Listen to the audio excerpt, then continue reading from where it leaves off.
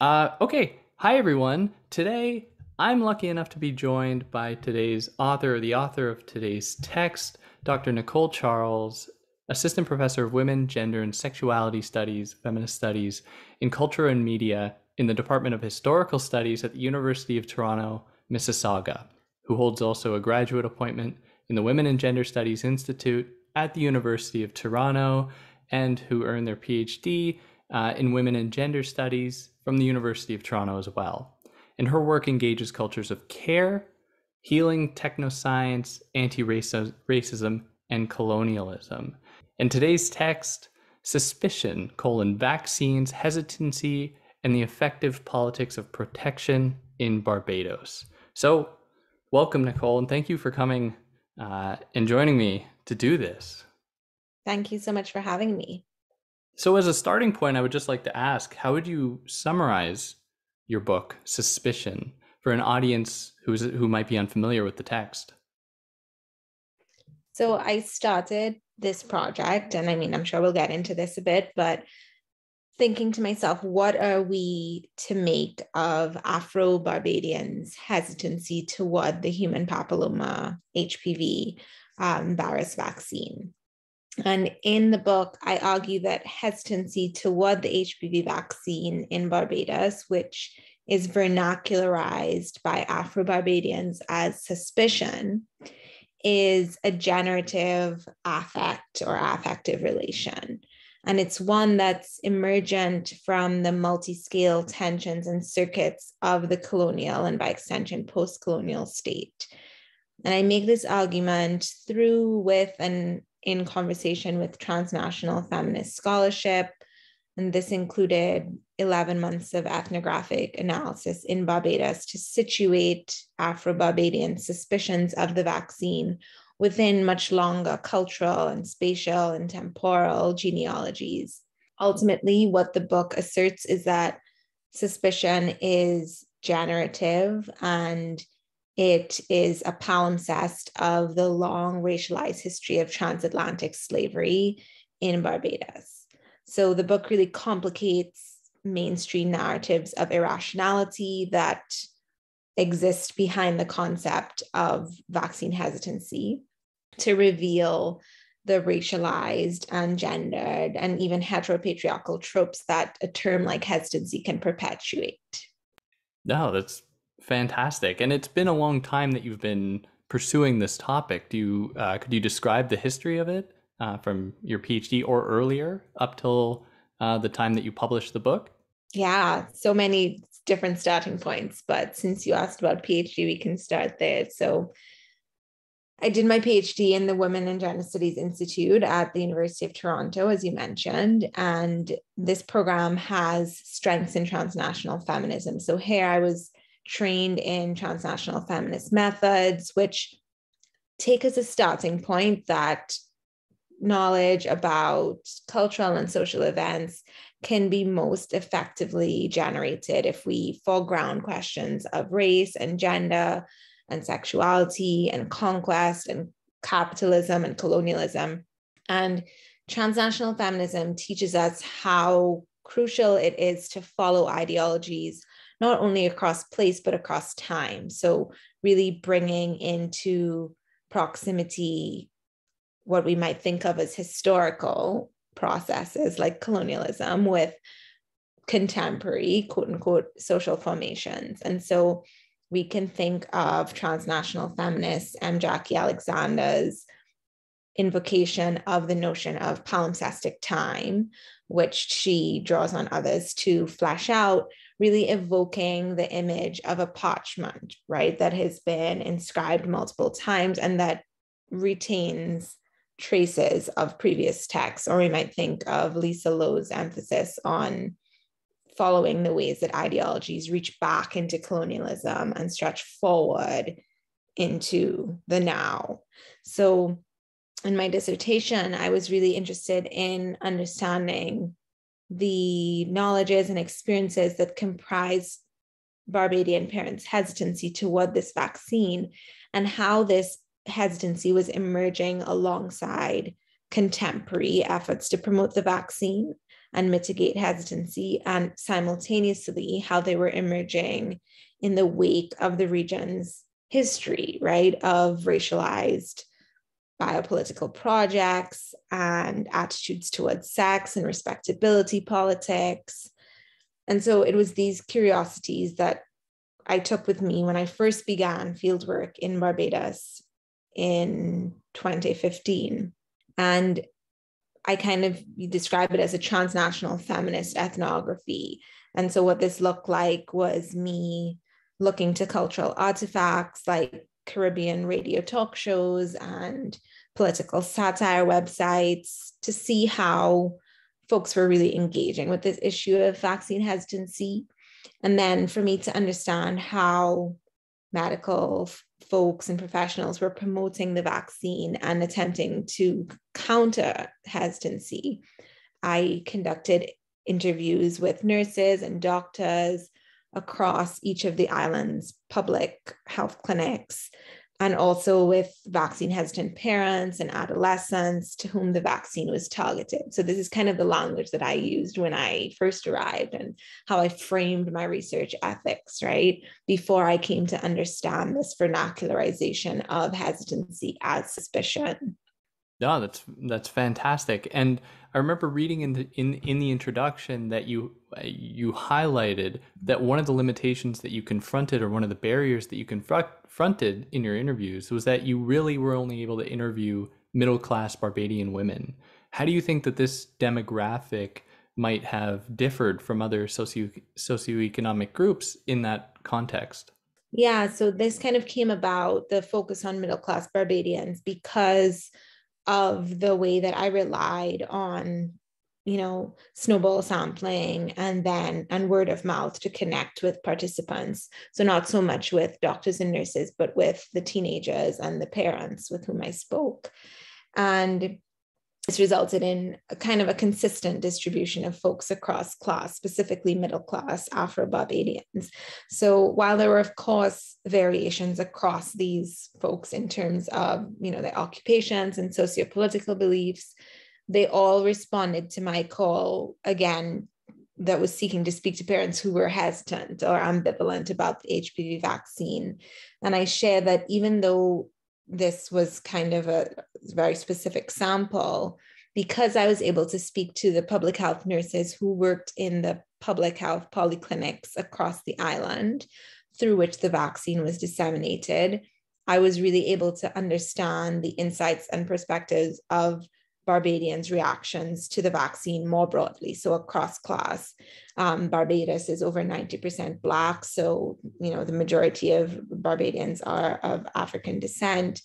And I think, to speak to your question a bit in terms of how these demographics might differ specifically in terms of their relationship to the vaccine, it's hard to say without having spoken to them. However, because the vaccine was being offered through the government's national vaccination program rather than through individual private doctors' offices. So this was done, but to a very small extent because of the prohibitive cost of the vaccine. So that meant that only a few local physicians offered it privately, and getting a sense of Barbadians' engagements and feelings and thoughts towards the vaccine through nurses and through their engagements with Barbadians at the polyclinics was really kind of a great way to go about understanding popular thought across the island. Yeah, and you also reflected on your own positionality here, because you yourself are a Trinidadian Canadian university researcher studying in Barbados. And how do you think that this position might have affected your research process in that context? Yeah, going in to do this research as a doctoral student, and I mean, I'm not saying that doctoral students are naive, but I was naive as a doctoral student going to Barbados in thinking that because I looked like the people I was interviewing as a Black woman and being from Trinidad, having an accent from the Caribbean, that would mean I had this natural affinity with the people I was interviewing, and that would make them more comfortable speaking with me. And I just got a very immediate reality check. So in the book, I share the story of being called a Trinidadian rather than a Trinidadian. And this is a nickname that, is in part spoken in jest and in part meant to allude to the feelings that many Barbadians hold about the influx of intra-regional and international corporations and investments and interests on the island. And specifically in this case, they're referring to Trinidadian takeovers of big local banks and supermarkets in ways that some perhaps felt was duplicitous. And so there was a bit of distrust in speaking to me. And I came to learn eventually that this distrust was a form of suspicion that was attaching to me as a Trinidadian, and it wasn't all that different from the same affects of suspicion that attached to the vaccine or to other biotechnologies like proposed biometric screening machines.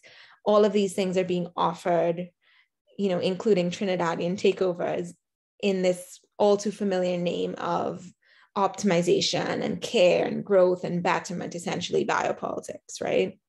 Yeah, absolutely. And just for clarity, what are these biometric screening machines? So these were proposed screening machines at each of the ports of entry to Barbados, essentially like fingerprinting machines that the government was wanting to introduce. But Barbadians were really adamant that locals shouldn't have to go through this process. And this was something that the government had tried to introduce in years prior, and it was shut down. And again, it didn't go through during my time there. And I don't believe it's something that's active now either. Right. Interesting. And what motivated you to actually pursue this topic? Because, you've dedicated about 7 years to it now.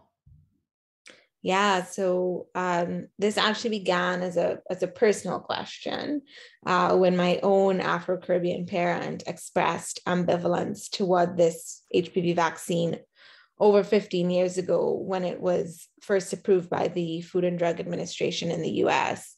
And that led me to explore questions about HPV as an undergraduate at McGill, and then for my MA work and ultimately my PhD in a much different and more capacious transnational sense.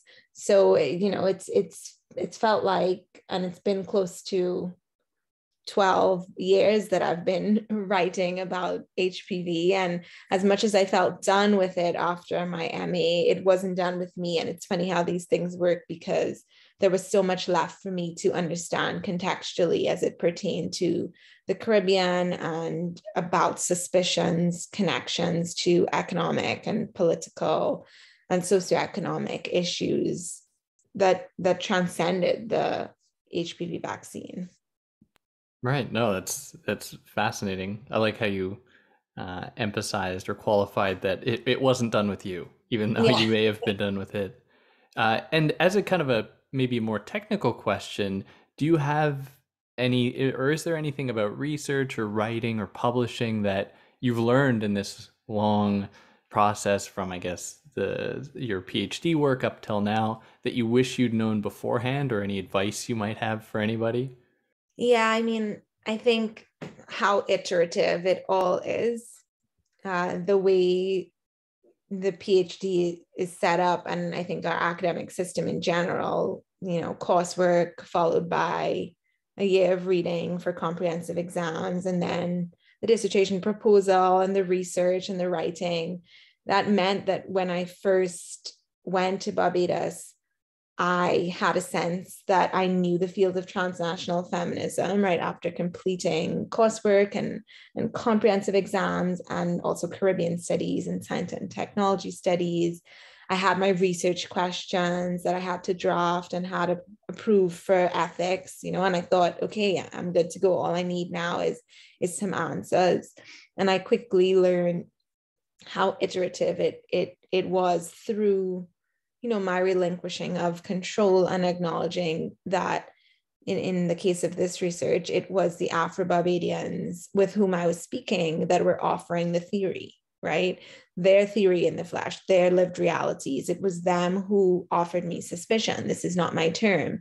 It was through their suspicion that I was able to understand ambivalence towards the vaccine, and so much more. And the same is true for when I returned to Toronto and had to start writing my dissertation. And then the same is true for reworking the dissertation into a book, right? Through it all, I learned sometimes the hard way the power of just relinquishing control to the process that is iterative and non-linear, despite all the structures and very, very real time and resource constraints that students and researchers have that would seem to suggest otherwise, that would seem to suggest that it's linear and simple. Yeah, and we want it to be linear and simple. You know, we want to lay out a plan and have everything fall in place when what I'm hearing from you here is that no, in fact, we have to learn to be very adaptive to what might occur, learn how to roll with the punches, so to speak, and let that inform, you know, what we write and what we actually produce, which I think, which is advice that I've very much, it hits close to home for me. So and in we need terms, you funding know, to support that process. yeah, no, it's yeah. We can go on and on about that and PhD research for a while, I'm sure. But in terms of content, to jump more into the, I guess, the flesh and bones of the text itself, you make a very strong case about there being a distinction between vaccine hesitancy and vaccine suspicion, or suspicion of vaccines that you just mentioned was a term that was given to you. And can you elaborate on this distinction between vaccine hesitancy, or maybe being anti-vax, and being suspicious? Mm-hmm. Yeah, so I can break that down into two different answers, because I think we should differentiate between hesitancy and anti-vax, just as we should differentiate between hesitancy and suspicion. Yeah, good So, point. Good point. and as you said, right, it's not so much about me as it is about this distinction that Barbadians have made between hesitancy and suspicion. So suspicion is a vernacularized framing of hesitancy, which is a term that's used by medical professionals increasingly from about the year 2011, and which refers to folks who are thought to lie on this continuum between complete acceptance and refusal of vaccines, and should be diagnosed, is the term that the WHO used initially for the specific determinants of their hesitancy. So that could be a perceived lack of value that's placed on vaccines, a perceived lack of need for vaccines or access to vaccines, or distrust in vaccines or, you know, your healthcare provider. Suspicion is much more capacious and generative in that it's asking of something more. Suspicion is not an endpoint, right? It's potentially a starting point for a different type of healthcare promotion. And when we understand suspicion as affective rather than as an intentional form of resistance, it ultimately complicates narratives around the same as simply irrational refusals of biomedical care, or of refusals that are based in public misunderstandings of science. And, you know, we see or come to appreciate instead that in the context of post-colonial Barbados, as Afro-Barbadian suspicion attaches to things like the capitalist interest behind the pharmaceutical promotion of the vaccine, to young Black girls in particular, to historical tropes of hypersexuality, we come to see the historical tropes of this term hesitancy, right? And that is specifically histories of racialized science in the 21st century, and Afro-Barbadians' warranted concerns of these. As parents repeatedly expressed to me, suspicion is protective and it's prudent. And then in terms of thinking about anti-vax or anti-vaccination discourse and suspicion, I guess your question was, what's the difference between these two, right? Yeah. So I mean, there's a frequent conflation. I think in the past 2 years with the COVID-19 pandemic, a lot of folks are familiar with these terms now, vaccine hesitancy and anti-vaccination. And there is a frequent conflation, I think, between anti-vaccination and hesitancy, which is problematic because so the anti-vax movement, which as the name suggests, is against vaccination, is often associated with the 1998 Wakefield Lancet study and its accompanying scandal, which fraudulently showed links between autism and the measles, mumps, and rubella vaccine. And even though Wakefield, this doctor, and the study and the science behind it have been widely discredited, these claims laid the foundation for the formation of many contemporary anti-vaccination groups and a broader movement across the UK and North America. But this study was by no means the beginning of this anti-vaccination sentiment, right? A lot of scholarship has looked into the history of this type of sentiment across the US and Europe. Works like Alan Akonis, Vaccine Nation, and Durbach's Bodily Matters really explore this anti-vaccination movement in more detail. But vaccine hesitancy, as I kind of mentioned, refers to this delay in acceptance or complete refusal. So hesitancy does not equate with anti-vaccination sentiment, and it also doesn't mean that one might not accept. You can be vaccine hesitant and accept a vaccine. In my work, I speak to the problems of conflating suspicion specifically with anti-vaccination sentiment. One, because suspicion is not a no, it's not a refusal, though it might engender it. So you might attach suspicions to a vaccine. Suspicions might attach to the vaccine, but you might accept it. That was the case for one of the parents that I interviewed. But conflating the two terms also dangerously ignores these histories and voices of the Afro-Barbadians with whom my book is concerned, right?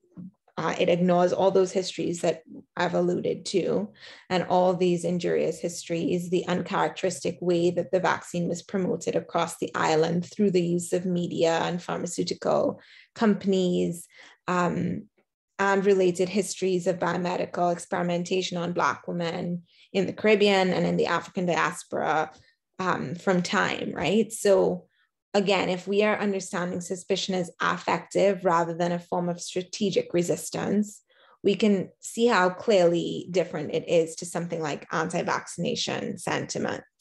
And right. I would also add, the last thing I'd say is that, almost all the parents whom I interviewed who expressed suspicion toward the HPV vaccine for their teenagers accepted all previous pediatric vaccines for their children. So, it's really just not black and white. Yeah, and I think that that's a good distinction between a calculated refusal to have a vaccine versus what you describe as an effective response to it. And this affect, and this is something that I got when reading the book, that I understood when reading the book, is that this affective response is going to be influenced by various histories that might not be totally available to the people. That is, they might not have the language to necessarily say, this is why I feel this way. It is because of systemic forms of biomedical oppression or histories of colonial violence that I feel this way. Nevertheless, the effective response communicates that to some extent. Absolutely. Yeah.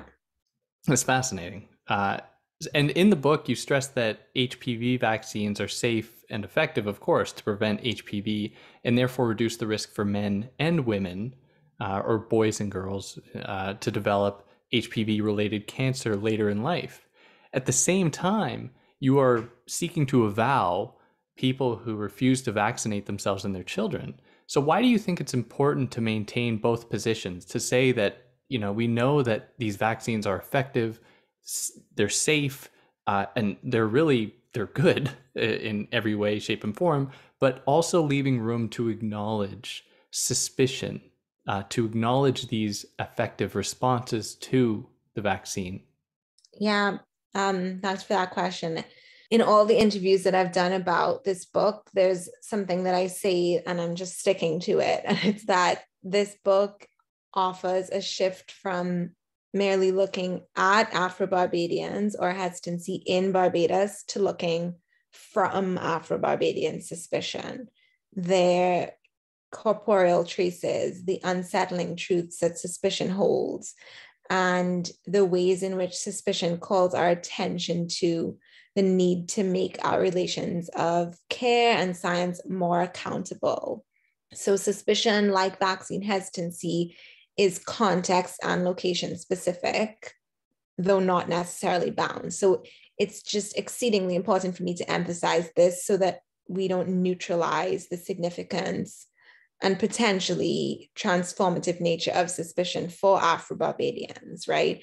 That is to say, my argument in this book is not that all people who are suspicious of vaccines are warranted in their suspicions, but rather it's to offer suspicion, again, as a very specifically Afro-Barbadian vernacularized framing of hesitancy in relation to the HPV vaccine, and to trace how suspicion is a residue of so much which we ought to be taking into account in our public health efforts to promote technologies like vaccines with transparency and accountability and cultural sensitivity, right?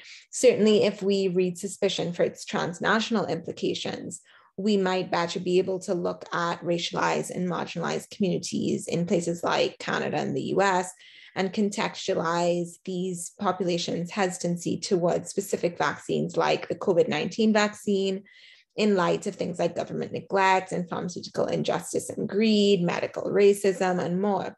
And ultimately, what this does is it emphasizes the continuities of that which we are all too often quick to call historical and the past, and think that this only refers to things like Tuskegee syphilis experiments, when in fact, the pandemic we're living through right now is shining a light on how present these injustices are for marginalized groups. So I guess to summarize what I just said, it is important to maintain these positions, and it is also important to recognize the specificity of something like hesitancy and certainly suspicion in relation to particular vaccines and populations. Yeah, and I completely agree. And at the beginning of your response there, you mentioned that it's important to look at it from the perspective of, in this case, Barbadian women mostly and Barbadian girls, not from the perspective of someone from the outside, which is often a perspective that just takes the stance or assumes the stance that these people are just irrational or these people are just uneducated. And if only we could educate these people, then all of the problems will go away. And of course, you can't just educate past historical intergenerational trauma away. You can't just send people to school and have that go away. So how does suspicion present the opportunity maybe for a kind of care or a kind of community care or treatment of care that is different than the kinds of care, quote unquote, care that is employed by pharmaceutical companies or by governments? Yeah, so again, in Barbados, for Afro-Barbadian, suspicion is asking for, and this is my argument in the book, a form of radical care, a different type of healthcare that transparently engages with communities' concerns through things like participatory action research that critiques the inadequacy of biomedical models of care for Afro-Caribbean women in particular, especially as it relates to things like the body and sex, and a type of healthcare that models more effective forms of disease prevention across community and national levels. And these are forms of healthcare and community organizing for which there are actually precedents in Barbados and the Caribbean. And I discuss some of this in the book in terms of Caribbean feminist healthcare organizing through groups like the Women in Development Unit in the 1970s. If we were to look in a transnational perspective, we can look to groups like the Black Panthers and the clinics that they established to serve those most neglected by the state. And when we fail to recognize and attend to these considerations, that these community members are offering and saying that they need, it ultimately diminishes the efficacy of government public health efforts, and it continues to erode the public's trust in its governments and medical institutions. So, hesitancy is often named as one of the top threats to global health. I think a couple of years ago, the WHO said that. And I would go so far as to argue that it is a failure to address the concerns that lie beneath suspicion and hesitancy that is the threat to public health. Right. It's to put it in a way that I understand the most clearly, to account for these various histories that lend or that motivate this kind of suspicion, not to just treat the symptom as what should be done away with without getting at the underlying cause, which are these histories of colonial violence, as just one possible factor here. At least they inhere in the present, right? They're not, as Saidiya Hartman says, it's not that Black people are obsessed with bygone days and can't let go of the past, but the past continues to inhere in the present in so many tangible ways that it is not simply that these are historical harms that need to be recognized, right? We need to be looking at the way that public health and medicine and scientific process continues to neglect many and engage in injurious acts even today. Absolutely. And one of them being, like you just mentioned, with the World Health Organization ignoring all of these other factors and treating only hesitancy as the problem here, as though these people who are largely victims to various forms of oppression, both historical and ongoing, are the problem. They frame it in that way, which doesn't do anything to actually help the situation very much. And on this channel as well, I've covered many of Sara Ahmed's texts, and I happen to very much enjoy her work in all its forms. And I was wondering if you could describe her influence on you and her influence on your approach in this text. Yeah, so in this text, I'm trying to understand and offer a consideration of what it means to understand suspicion toward the HPV vaccine as theory and also as something that's empirical, as generative, but also fraught and influenced by Ahmed as something that is sticky and contagious. So Ahmed talks about how objects of emotion circulate and how affective contagion is influenced through spatial relationships. And I think for me, thinking through a transnational feminist framework, I was really invested in why it sticks, like what makes it stick across place, space, and time. And from my interviews and engagement with Caribbean feminist transnational scholarship, it became clear that this affective suspicion sticks because it is palimpsestic, because it is embedded within bodies and memories and histories of Afro-Barbadians and their experiences with colonialism in ways that are impossible to let go of. And also, in conversation with women of color feminist theory, and not just Ahmed, thinking about affect more capaciously in terms of theory in the flesh, right? Lots of scholarship like this is Shari Moraga and Gloria Anzaldua's formulation of theory in the flesh, and women of color feminist works that have long thought about affect and emotion that sticks and travels and lingers and remains, but hasn't necessarily been categorized under the canon of affect theory.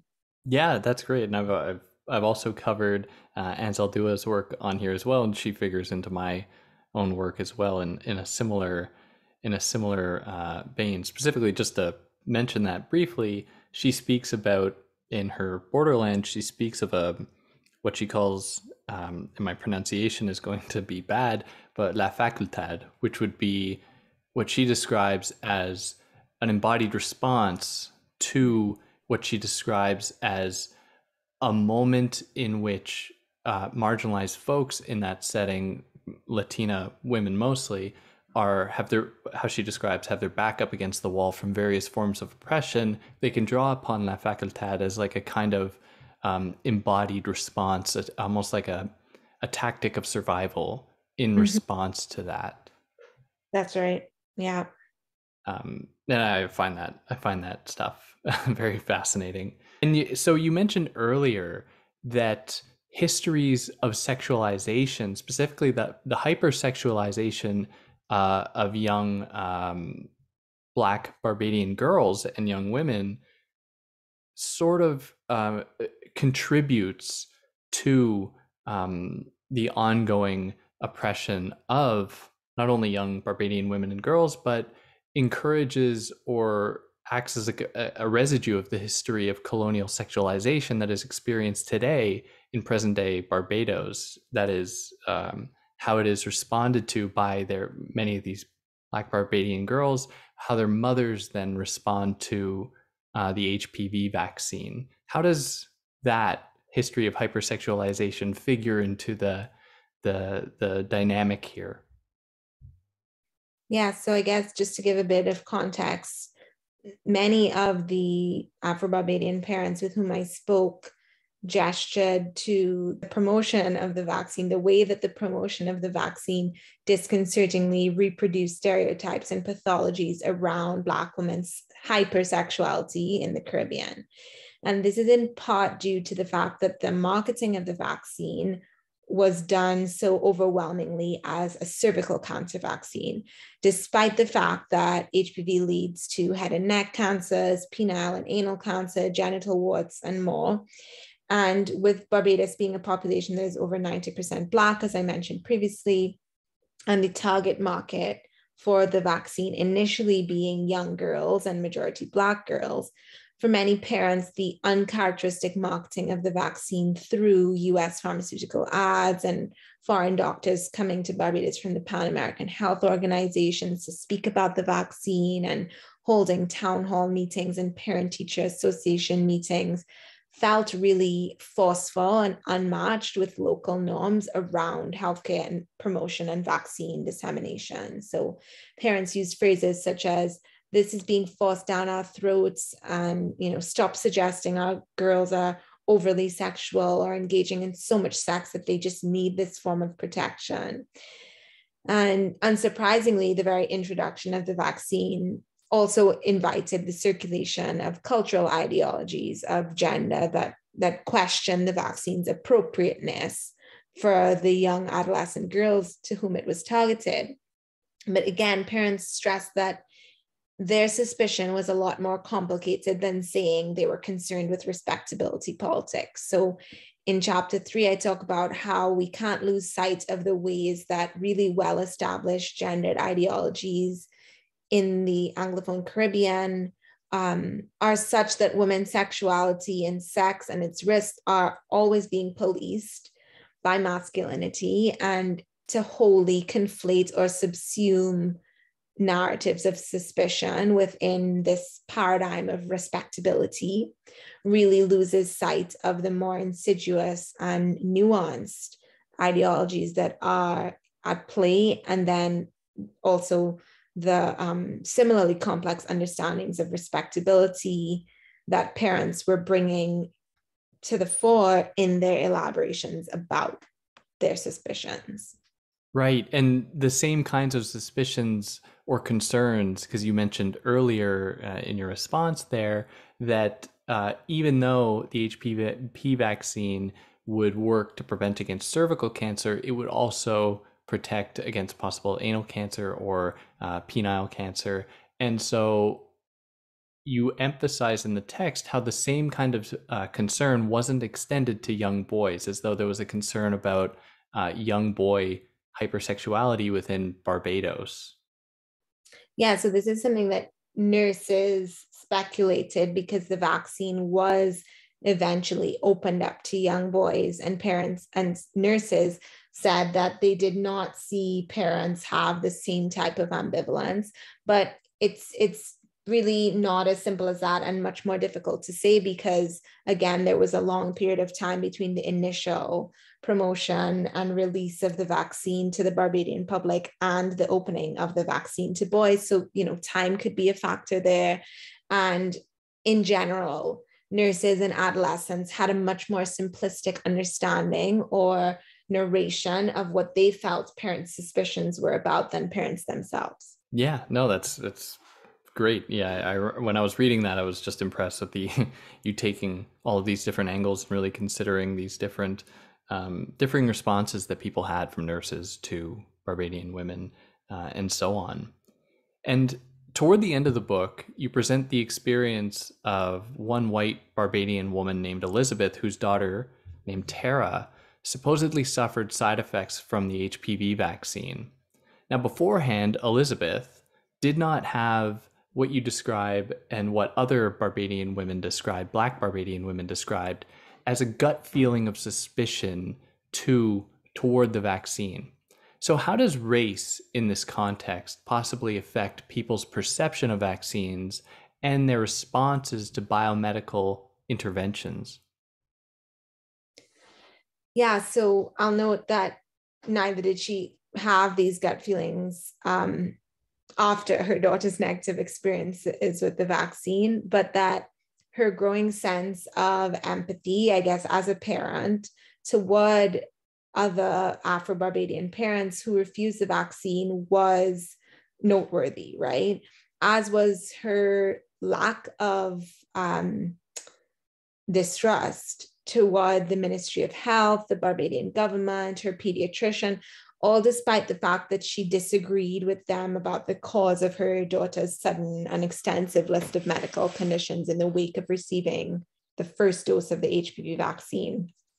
So in the book, I describe that as an upper class white Barbadian, her sustained faith in the government and the medical community and even the vaccine itself exists in stark contrast to many of the Afro-Barbadian parents I interviewed, for whom these legacies of biopolitical and necropolitical care related to the medical institution weighed so heavily as residue.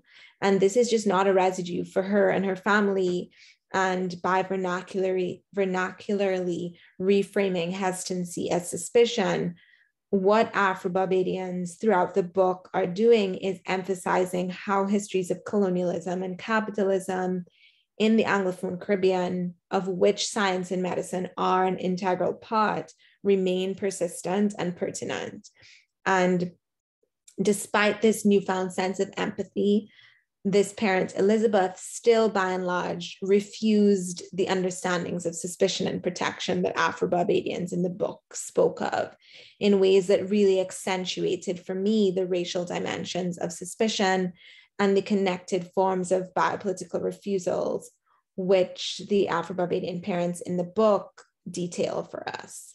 Right. And this is something that was certainly and still is very much ignored by these same government officials, government bodies, biomedical, pharmaceutical companies who just treat the population as a homogenous mass that doesn't account for differing histories and differing ongoing experiences of oppression and real lived experiences of oppression that might motivate concern or hesitancy, suspicion, I really should say, of vaccines in differing contexts. Exactly.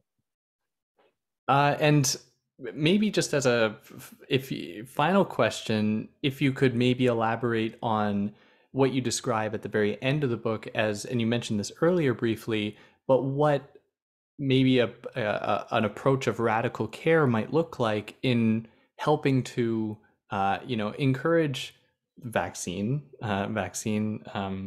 people to get vaccine while also acknowledging the ways that suspicion acts as an effective response to ongoing and past forms of oppression.